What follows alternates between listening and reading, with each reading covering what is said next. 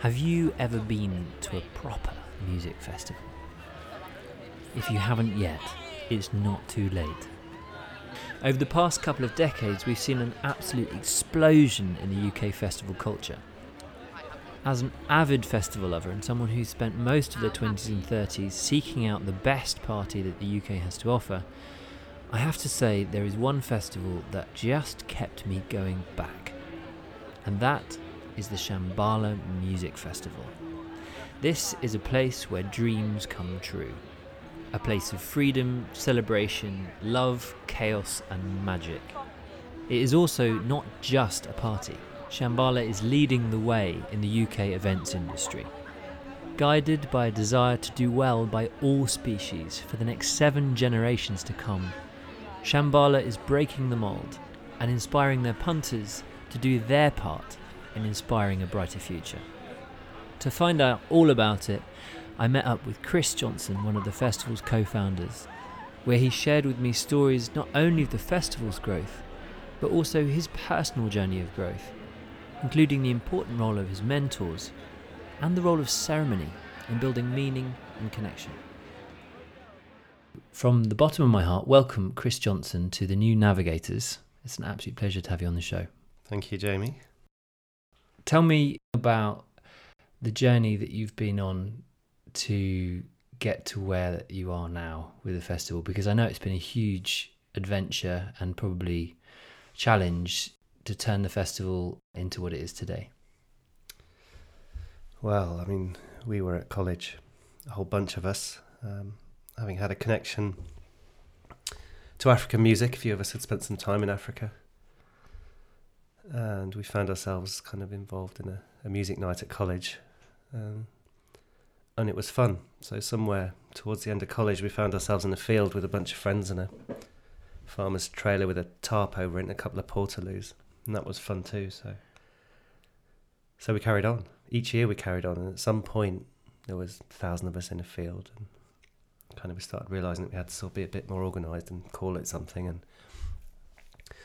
at some point we realised we actually had to sort of take it seriously and get licenses and be a bit more proper. But it was a party, basically. Oh, it was just a bunch of mates having a good time.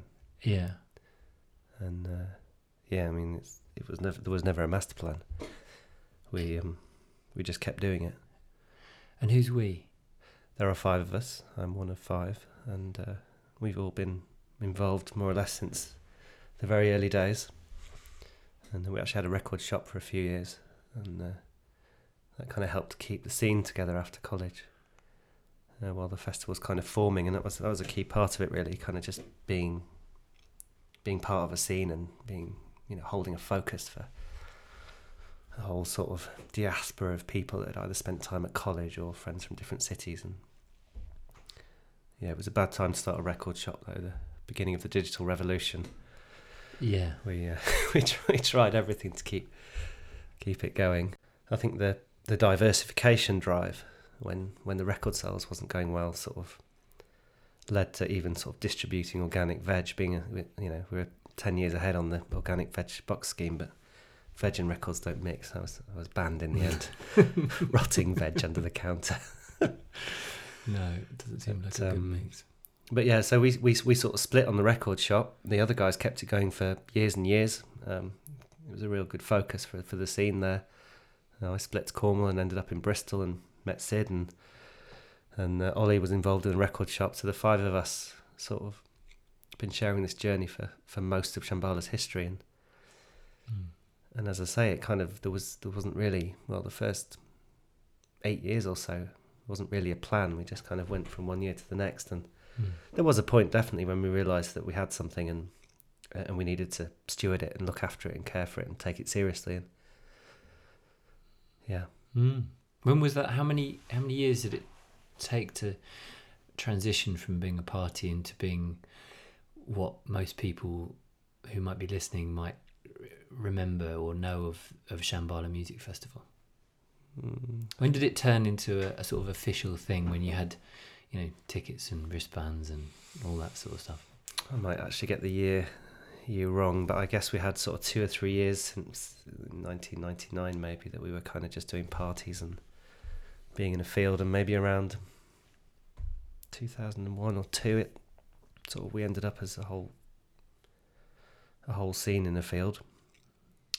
I mean, one of my favourite memories is that actually pre-tickets, instead of a wristband or a ticket, we actually gave everyone a sort of clay pendant. that was our idea of security, to check whether people should be there or not. Wow. Handmade clay pendant. Handmade. Which is really sweet. Wow. Whose job was it to make the clay pendants? We actually had an artist do that who had also provided the a tile she'd made, which was the logo for the first sort of couple of years that we were taking it seriously. That's great. And yeah, but I think there was a kind of reckoning in 2005 when we were down in the southwest in Plymouth, near Plymouth, and thousands of people turn up. I mean, I consider unwanted, unexpected. Yeah, well, the festival had got to, say, maybe sort of 4,000, 5,000 people, right?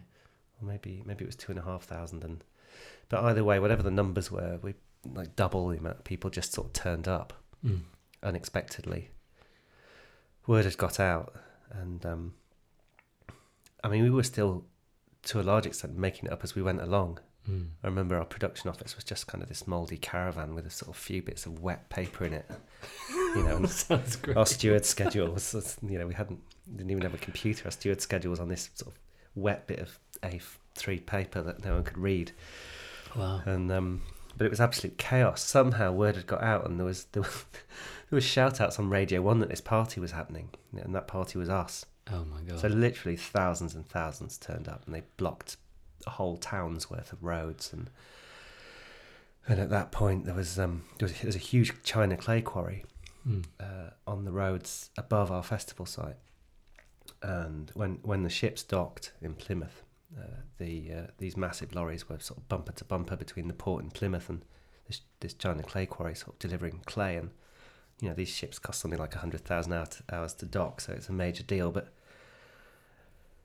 our festival, our unexpected festival traffic, sort of met with the traffic from this china clay quarry, which is a complete disaster. And then we had the regional police in, kind of putting 8-mile diversions in, and wow, helicoptering in to sort of read us our rights and remind us that there was a 6-month prison sentence for this, that, and the other. And wow. And you know, we had our little festival, and then we had a whole other festival which just sort of emerged around us. And I do remember a moment of just realising that it was absolutely hopeless, that we weren't in control of this thing. We might as well just sort of let go. But it did freak us out, and we took a year off. Yeah. And that was 2006. And in that year off, we decided to try our hand at a family festival.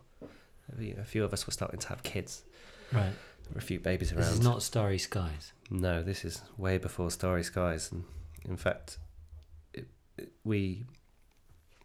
went down as our most expensive crew party in history, because at a time when no one was making any money, and you know, you'd hope for a bit of sort of cash at the end of the festival somehow, you know, divvying up whether there was any cash left from a bar together. You know, we all had other jobs. You know, we were youth workers and carpet fitters, and the guys had the record shop. And, you know, we were just sort of making ends meet. But so in that year off, we decided, let's try something new. Let's sort of do something really laid back and see how it goes, get more families involved. And so we thought we'd set up a family festival, but we weren't very good at marketing. We'd never really done it, you know, in the context of a festival. We'd been promoters for sort of live club nights for a while, and done that in Birmingham for a bit, but we'd never really promoted a festival. And also we made the fatal mistake that although some of our peers had started to have babies, that we weren't really kind of awash with families, that we couldn't sell this thing.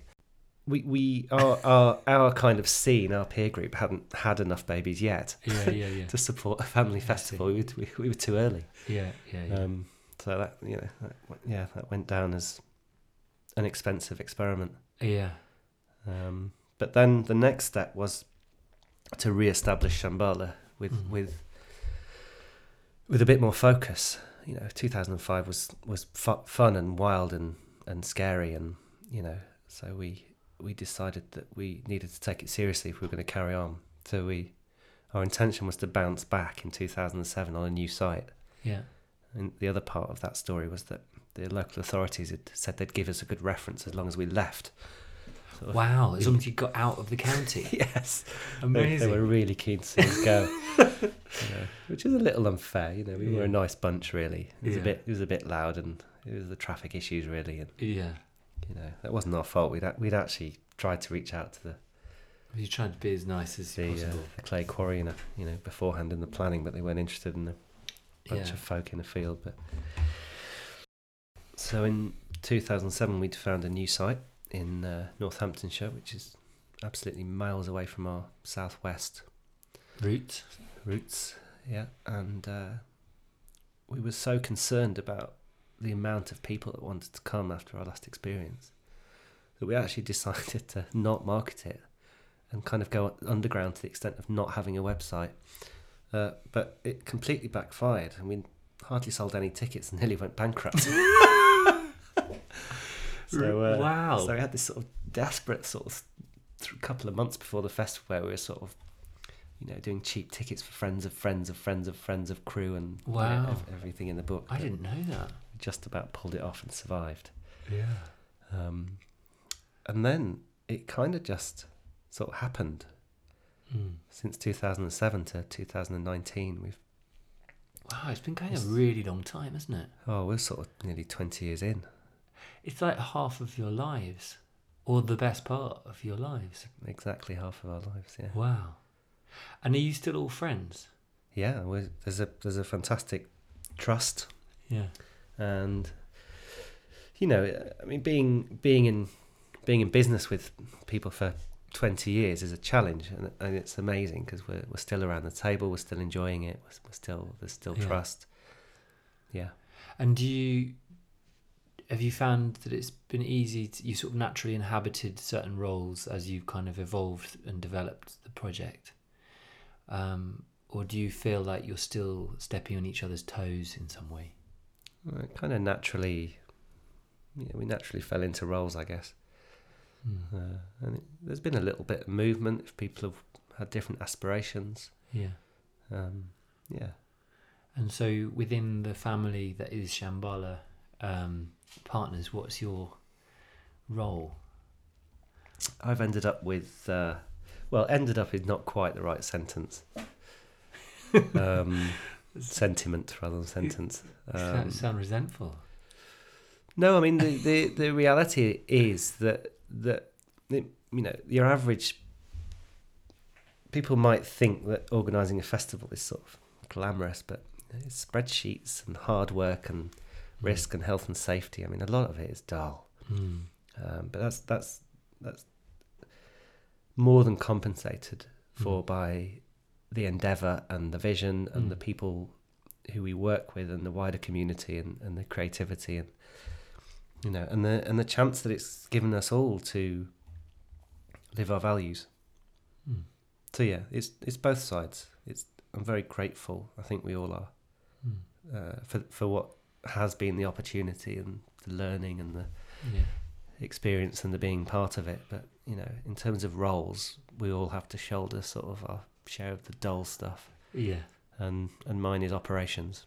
Yeah. So it's the site planning and the health and safety and the stuff that if you didn't happen, the festival wouldn't happen. Yeah, well, quite literally.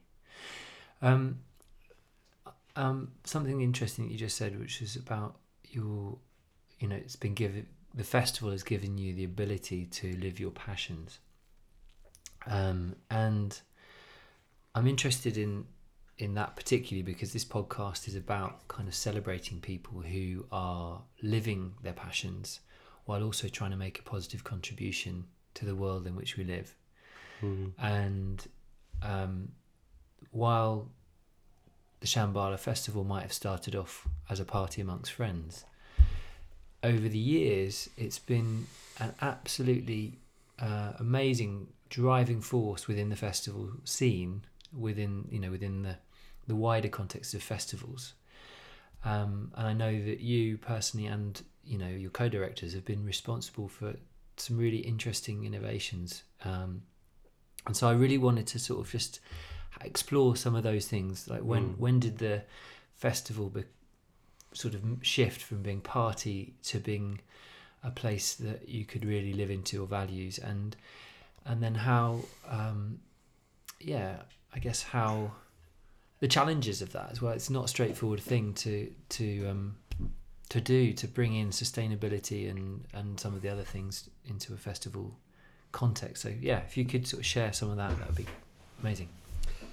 So like you say, we didn't set out to change the world. We were just having fun and being in community, but there was a sense of, I recognise that we were all sort of decent.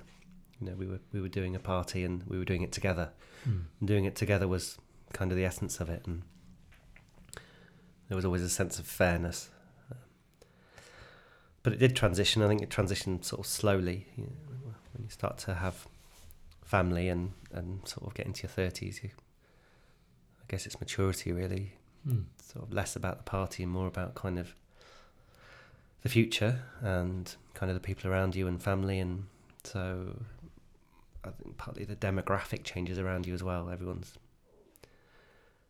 having families and growing up, and I guess it just morphed into representing who we are, or rather not morphed. It always has represented where we're at in life. Yeah. So it is amazing to have a vehicle, have an outlet, have a way to express yourself, and it's. I mean, we can't always all the ideas that we come up with, it can't always be kind of lived through the festival. But the essence of our values, and a lot of creative ideas we have can find their way into reality through the festival.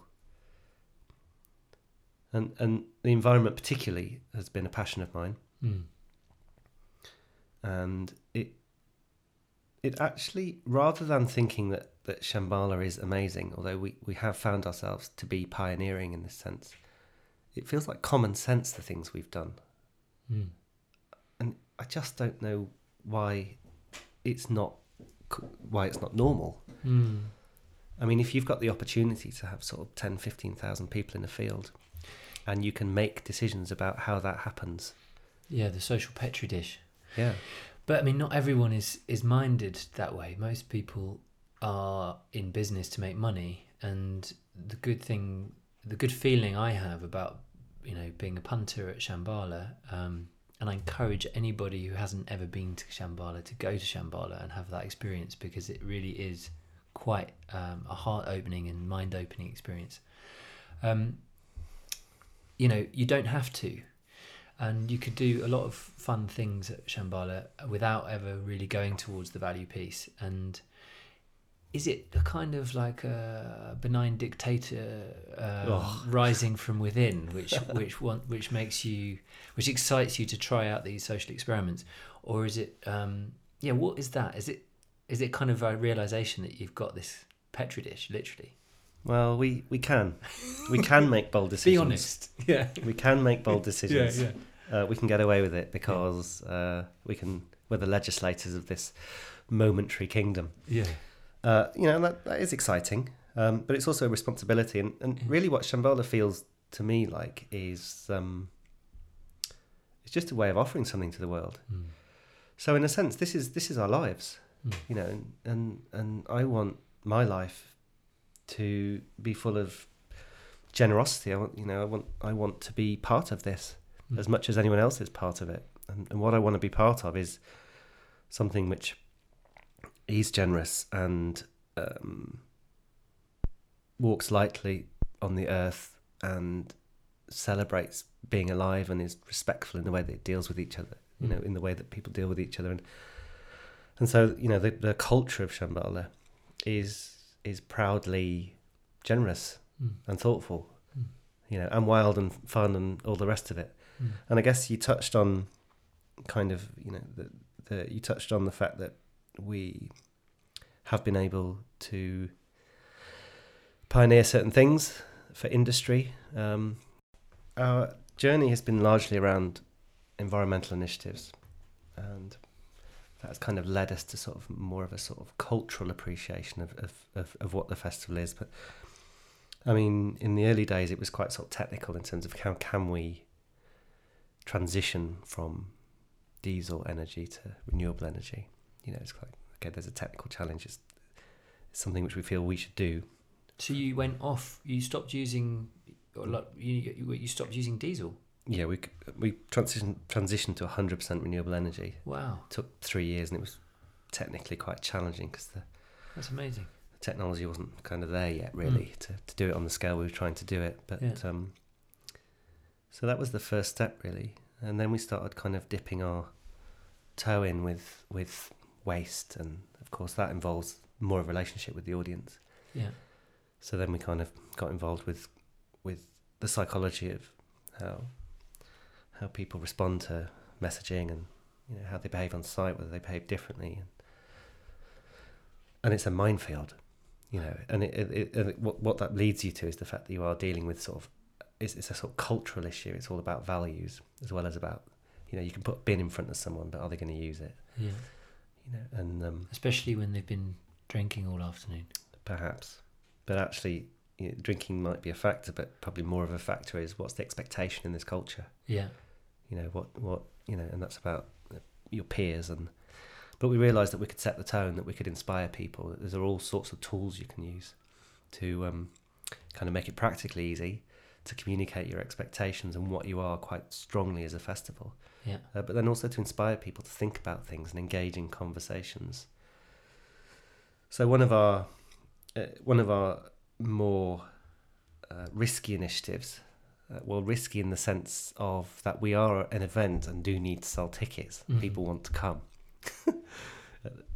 So anyway, we felt that the conversation about the impact meat had on the environment was an important one. Mm. And so we took meat and fish off the menu. Wow. Because we felt that was the most effective way to provoke that conversation. Wow. And it was quite effective at provoking conversation. Well, I mean, don't fuck with my beef. Yeah. Don't fuck with my burger. What was interesting was that people could mostly handle the idea. Some couldn't, but mostly handle the idea of not eating meat or fish for a few days. Yeah. But they couldn't handle the idea that we had taken that choice away from them. Well, it's a funny one. It really does get you. It tickles that deep down funny bone of like, it's my right. It's my right to choose, not yours. Yeah. It's my stomach, my mouth.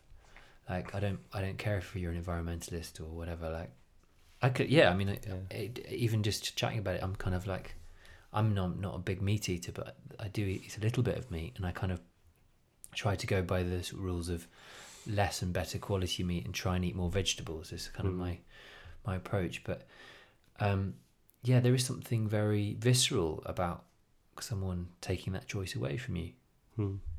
So what was the kind of response? I mean, did people were okay with it ultimately? I mean, amongst you as a group of directors, were you all on the same page? Were you all signed up to it, or was it actually just tricky getting to agree? No, I mean, we were all absolutely behind it, right. But we also represented society in that there were meat eaters, there were very conscious meat eaters, there was a lifelong vegetarian, a vegan. So we were in your group of directors. In our team, Shambala team. Yeah. But we were very deliberate and careful to present this in a way that, okay, we don't have all the answers, but we know by taking this quite bold decision that we will provoke conversation, and that's what's important, that we should have this conversation. And we have become, it's been a gradual process, but we've become gradually more bold as we've learned how to deliver initiatives, and luckily the festival does sell out, and so that gives us a kind of an opportunity to make decisions that without the kind of worry about affecting ticket sales. Yeah, so it's not just trying to pull people to you. It's and that's quite a privileged place to be in some ways. Yeah, I mean, perhaps if we were as a company focused on profit rather than purpose, then we would have been growing the festival for years, and maybe we would have been 30, 40, 50,000 by now. Yeah, where the demand has outstripped the amount of tickets available for years and years, and we sell out earlier and earlier. But so that does give us that luxury. Yeah. So bringing in these new innovations for the festival, how you kind of work with food and waste and energy and messaging and stuff is obviously a really key aspect to the festival. But I'm particularly interested in how you guys, as an organisation, as a family, as a community, organise and govern those decisions. Is it just one person kind of going, this is my new idea, or how does that work? I guess the reason why we have effectively been relentlessly reinventing how we do things and making things better is because we're all on board. I mean, we're a bunch of friends who are still talking to each other after 20 years, who all believe in the same thing essentially. You know, we've got the same moral outlook. We're not greedy financially, so we are a purpose-led business. We are a business. We're not a charity. It has to work financially. In fact, we've always felt that there's a responsibility for us to be sort of seen as a successful business and a very professional operation because of the way traditionally the industry might have viewed green festivals. Yeah. A bunch of hippies. Well, actually, we're a professional and successful outfit. And we're pioneeringly green. So listen up, because this is possible. Yeah. And also, someone said the other day, I can't remember who it was, said that, who would you rather had loads of money, or even, who would you rather has the money? Would you rather people who don't give a shit have all the money, or would you rather people who really give a shit have got some money? So I think this thing about green meaning not profitable or not economically stable in some way is a really, really powerful lie to break through and to kind of prove to everybody that just because you care, it doesn't actually mean anything about whether how stable you are financially or how sort of serious you are about your approach.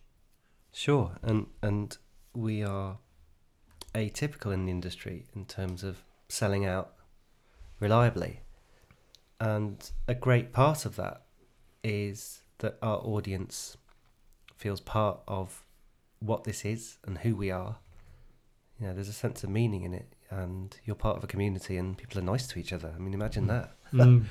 People are more than nice to each other for 4 days. I mean, so we know what our audience want, and they want a party. Yeah. I mean, we're not naive to think that if it wasn't an amazing party and a sort of creative landscape, that people would still come just because they like being somewhere where people are nice to each other. Yeah. We need both. Yeah. But people are looking for meaningful experiences. Yeah. And the risk of stating the obvious, the idea of putting a stage up and having some food, and actually the idea of a festival in a traditional sense doesn't really interest me. Yeah.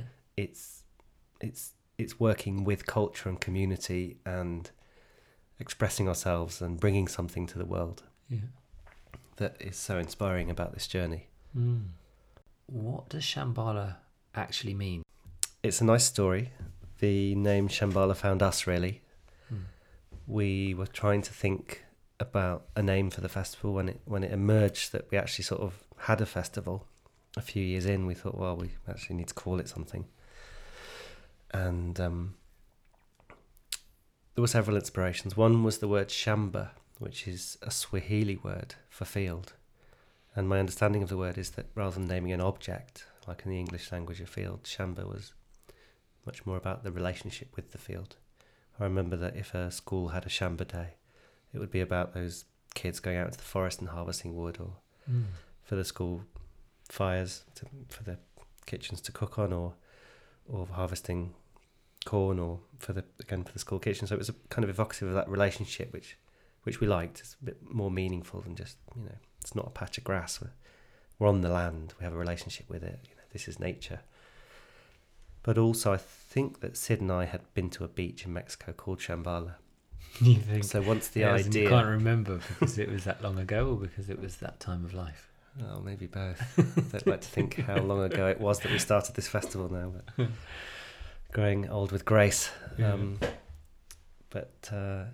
So yeah, it started with Shamba and ended up with Shambhala, and a couple of years in, we realised that there was this wonderful Tibetan myth or teaching, metaphor. I think it has several different interpretations, but each of them speak to the idea of a place of enlightenment, either in this life or the next life, or a place where the kings rule. I believe that some people are looking for it, that it might be a physical place in the Himalaya, or most people, I think, believe it's a metaphor in teachings.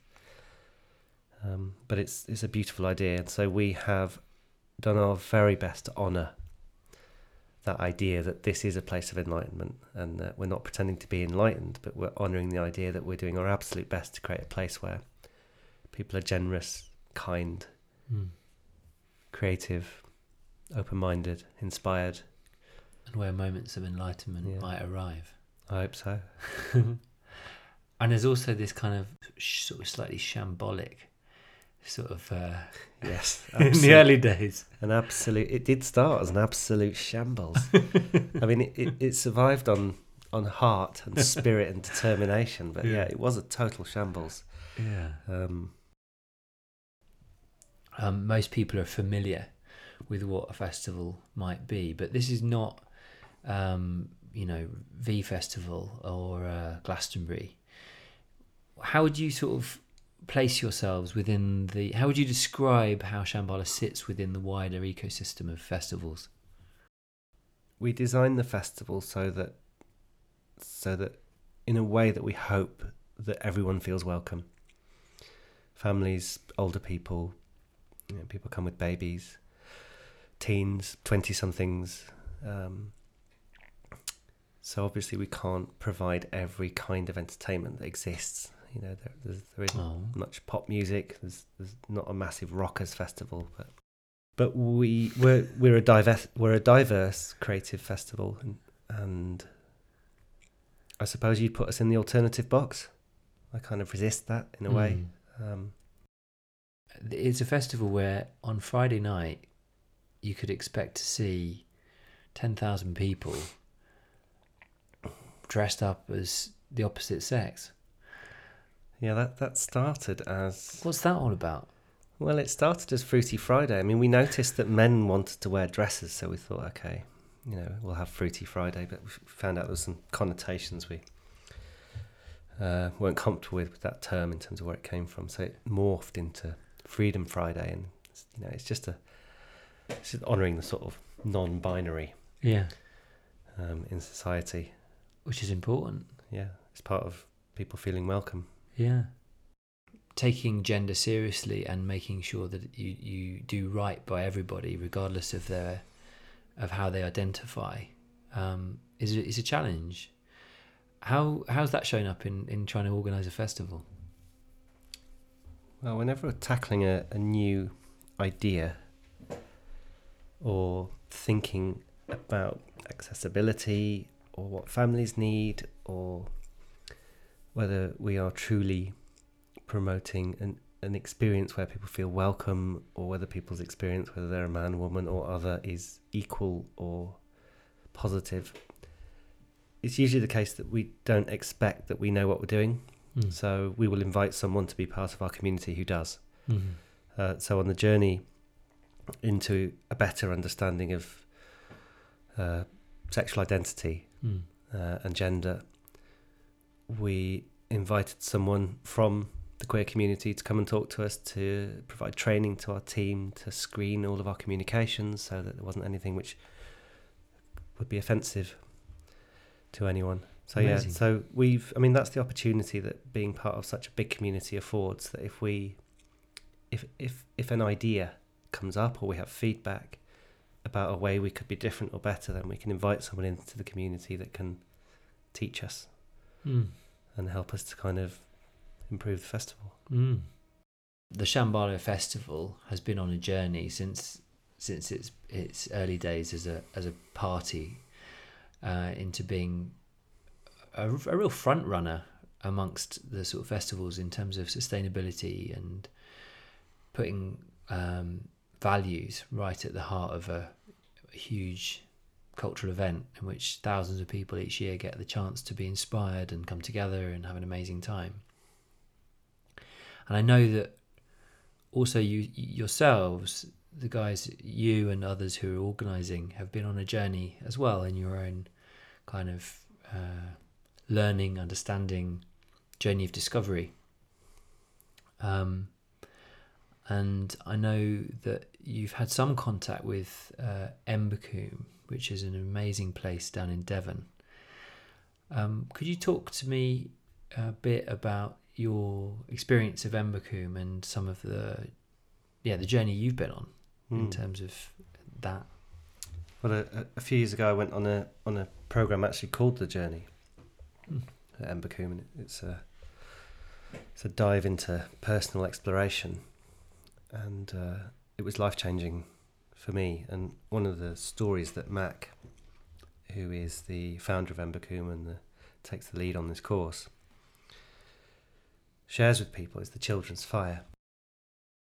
My understanding of it is that when the elders came together to decide what the founding principles of their society or culture would be, that the first one was that no young should be negatively affected by a decision made by the Council of Chiefs for 7 generations to come. And so, being inspired by that story and having our team down at Embercombe for a team weekend, and also hearing that story and it affecting them, inspiring the team, we arrived at a place where we adopted that principle as something that we felt could define our decision making, our outlook, and our place in the world as an organisation. It was also something which we felt we could easily communicate with the audience. I personally particularly like the ceremony in it. I mean, it's about fire, so it's given me a sort of sense of ritual, I guess. So being able to gather people around a fire to talk about this as a principle and its intention, and light a fire provides kind of a moment to be together around an intention. And we have a fire in the centre of the festival, which is also called the Children's Fire, and it's lit with purpose. And I do believe that the intention has huge bearing and power over the experience that we have to offer. That for all these years, as Shambala has grown, that the essential spirit and generosity and intention that we've got something to offer, that we can do this together, has helped to define what it is. I mean, essentially, really, we have been stewards of something which exists in the world, and but the relationship between us and that thing being Shambala, has been our hard work and the decisions we've made. And of course we define the content, but it's also about the spirit and that intention.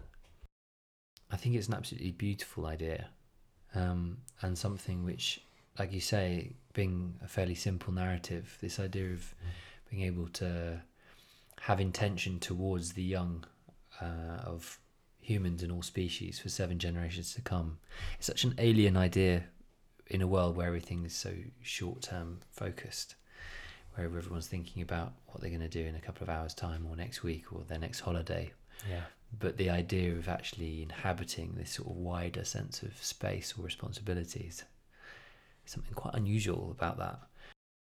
With the crew very early on, when there's only a handful of us on site, either consciously and with crew or sometimes quietly on my own, I will light the children's fire and offer my intention for what this experience can be or will be.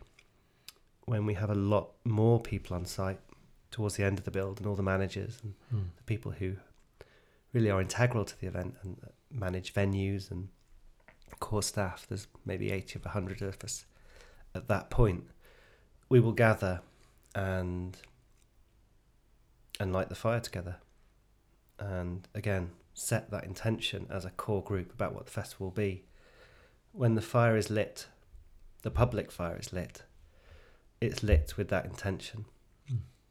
And we've actually managed to take ash from the fire at Embercombe, from a fire to which elders from peoples across the world have brought their ash with intention.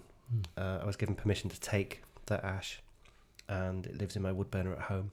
And I take it to the festival and I light each fire with the ash, with that intention. And so I also have some help. There's a wonderful woman called Annette who if I've forgotten the ash from the festival because I've left in a hurry, will always have taken some, as a backup. So it's a serious thing. Oh yeah, it's a real part of the thing. It's a real part of the festival. I mean, it's an eccentricity of mine, I guess. But there is a lineage of ash from fires at Embercombe, carrying the intentions of people from around the world, which has taken a journey via my wood burner at home and into every fire that we light with intention at Shambala every year for a number of years, and then comes back home and lives in my burner.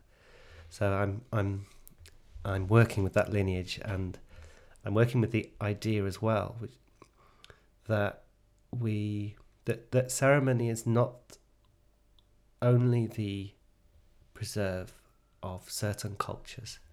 It was a revelation to me to realise that we can create our own ceremonies and rituals based on an intention that we share and some actions that we put in place to demonstrate that intention.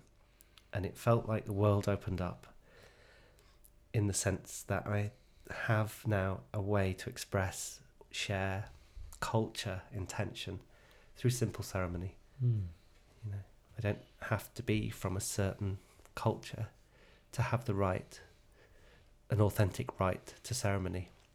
It's not to say that we should adopt other people's ceremonies. I believe not, unless we're invited into that by the people who are authentically holding that ceremony. But we can certainly develop our own with good intention. I love that idea. I think there's something very, very important in that, because I think a lot of people have a desire for connection and to find meaning, or to uncover the meaning in lots of different situations in their lives, but often things are kind of brushed over or rushed through because there's no one providing the permission or the space to have that moment of experience, that shared moment of experience with others, to say, shit, that was a horrible thing. Did you feel that? That really hurt. Or equally, wow, what a beautiful moment. Should we just share that, absolute magic of that, whatever happened? And I think what's special about festival and also about ceremony is that there's a sort of permission field that's created. Coming back to the idea of the Shambala, it's a field of space and meaning where people can actually engage in that deeper way with each other and with themselves, and allow that experience a voice or a place or a sort of a moment to be realised rather than just stuck inside. It's sort of an externalising the richness of the experience, the magic of what's going on for someone.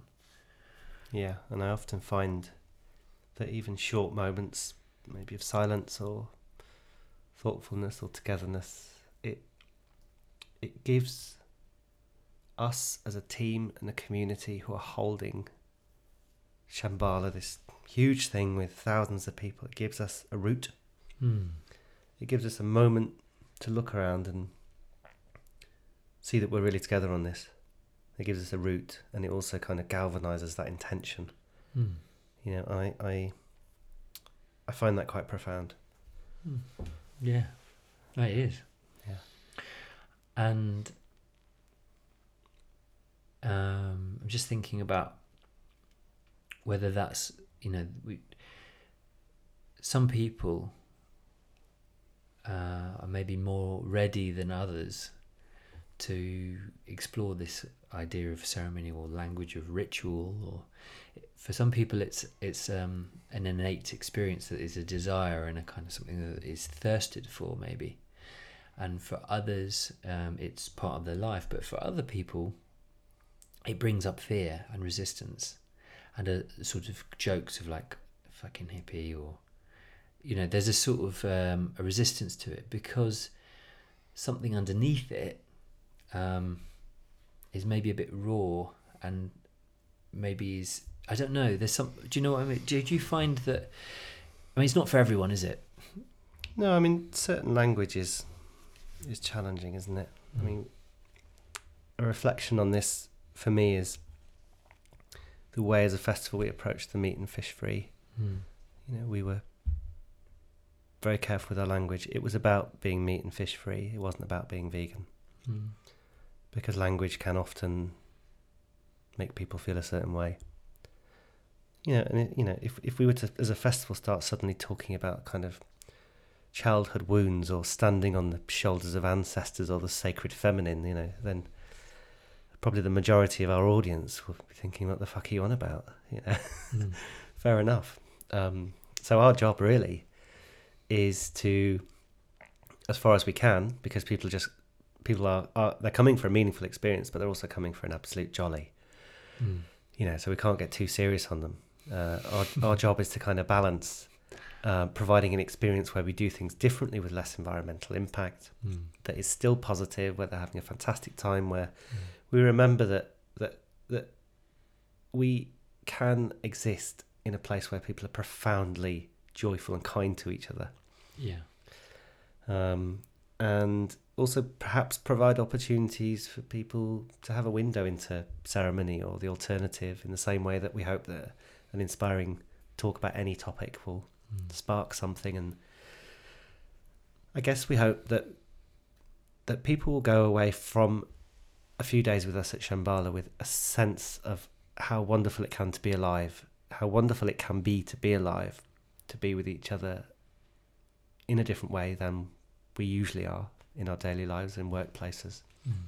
And hopefully with a spark of something of a way of being different, or a new idea, or well, that's a great service to be offering people. And I for one, as somebody who's been, not recently, but in previous years, I feel deeply grateful for those opportunities. It's something which can really make or break your summer, whether you actually get to go and have those times in carnivalesque freedom with your best friends and new friends, surrounded by music and celebration. Something I feel deeply grateful for, and something that's opened my mind to so many new things. I'm particularly interested by this idea of gratitude. Who are the people and experiences that you hold dear, and that you have a kind of deeper sense of, oh, wow? The thing that sprang to mind was not quite your question, but sitting in a gorgeous tent at Shambala on the floor with Tony Benn and Roy Bailey. Tony Benn speaking, Roy Bailey singing, was probably one of the most magical moments of my Shambala career. It was shortly before he died. So I feel very grateful that we were able to invite him to Shambala and that he came. In terms of gratitude, I personally feel hugely grateful that I've been able to be part of this journey. It's been amazing to be involved with something which has so much community, that I can live my values through, that somewhere for my crazy ideas to be accepted or rejected, at least somewhere for them to go in the first place. And we're really working with gratitude this year, actually. I've dreamed for years of having a moment of togetherness at Shambala, where literally everyone on the site is is together in the moment. Everybody. The whole site. Now, How do you do that? Well, that seemed feasible in the early days when I was thinking about it, when we had 1,000 or 2,000 people in the field, but we never actually got round to it. And the idea has been sort of festering. And now we've got to kind of 15 plus thousand. It sort of seems like a sort of bonkers idea, but we all talked about it this year and decided that, well, let's give it a go. So for me, the idea of somehow having everyone at the festival, across the festival, silent for a minute at midday on Sunday, for me that's about gratitude. It's about creating a moment to say, hey, look at what we've got here, look at the experience we're having, and let's be grateful. But actually I think I don't know how we're going to present this idea. I think the moment of silence shouldn't be prescribed. Well, the silence is prescribed, but I think we shouldn't prescribe what that moment might be to someone. Maybe it ends up being gratitude or grief or celebration or whatever, reflection. So it's an experiment. It's going to be a challenge. Let's get everyone to be quiet for a minute at exactly the same time across the festival site. Shh, everyone, shh. Yeah. Shh, no. And Turn your mini rig off. Yeah. Wow. Do you have a day for it? Is it a Sunday thing? Sunday midday. Sunday midday. One of the reasons why I invited you on here to do this podcast was because I know how much you as an individual, but also you as part of a crew of incredible individuals putting on a festival, has offered to a wider field of change and inspiration. I know for a fact that a lot of people who've been to the festival have changed their dietary habits. I know that other festivals in England, also in other parts of the world, have changed how they operate in order to have a smaller carbon footprint and be better by the people and by the planet.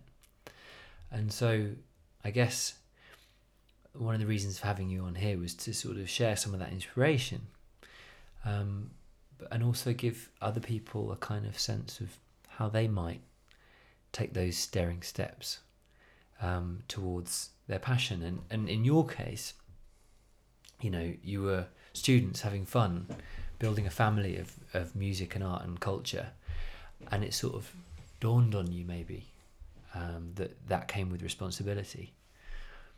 What would you, having understood that responsibility over time, and now really sort of living into that as the years go by and kind of taking that on as not as just an idea, but as a central pillar to how you operate the Shambala Music Festival together, what would you like to share, or what words of advice might you have to others who might be inspired by your journey and your story? I would say not to get into that funny eddy of guilt that all of us can fall into, that sense of the problems of the world are so overwhelming and I'm not doing enough, I can't do enough. It's just like, well, that's not going to help. Do what you can. Lean into it with courage when you can. Make the decisions or take the actions that you can, but don't beat yourself up about it. Just get on with it. And I would say find people that can support you. I've hugely benefited from going out and finding mentors, people who are older than me with more experience, sometimes people that are younger than me with more experience or different experience, sometimes buddying. Can you set up an hour a month with someone that you have seen has got something that sparks you or inspires you, or some experience you would like to gain an insight on? Can you be buddies? You spend an hour a month, just half an hour each, with a sort of specific thing that you would like to culture in each other. I think that we often lack the ability to really find ourselves in nurturing situations, and in situations with mentors or people that can support us. I think we often don't ask, so I would say ask. People often want to generously give their experience or share their experience or support you in some way. Reflecting a lot at the moment in life about the fact that I haven't even had a rite of passage from a boy into a man, how do we be the best that we can be? Well, we can't be the best that we can be without reaching out for support. Mm. And do you feel like you're a man by this point? I'm not sure. I'm really trying. Once any of us who have seriously delved into our inner world and done that work, realises there's a lot to wade through, whoever we are, and it's rewarding and challenging. I have got to a point where I've sort of forgiven myself for existing and being who I am, and I think I'm taking steps towards sort of manhood and being a king in my existence. Wow. Are there any people who you feel that would be good people to follow in your footsteps in terms of this podcast? The people who you might like me to talk to celebrate their journey of what it's been to live by their passions and try and make a positive contribution to this world. Someone who's inspired me greatly is an activist called Melinda Watson. She has passionately researched and shouted about plastic pollution for a decade. She's been involved in Shambala's journey. She's helped us to eliminate single-use plastic, and we also run a company together now which sells metal bottles, message in a bottle. And she's someone whose passion and determination is really admirable. Wow, I'd love to speak to her. So that will be my next guest. Chris, thank you so much for coming by. You're an inspiration to so many people, and keep up the good work with Shambala, and look forward to seeing you in the field. Thank you.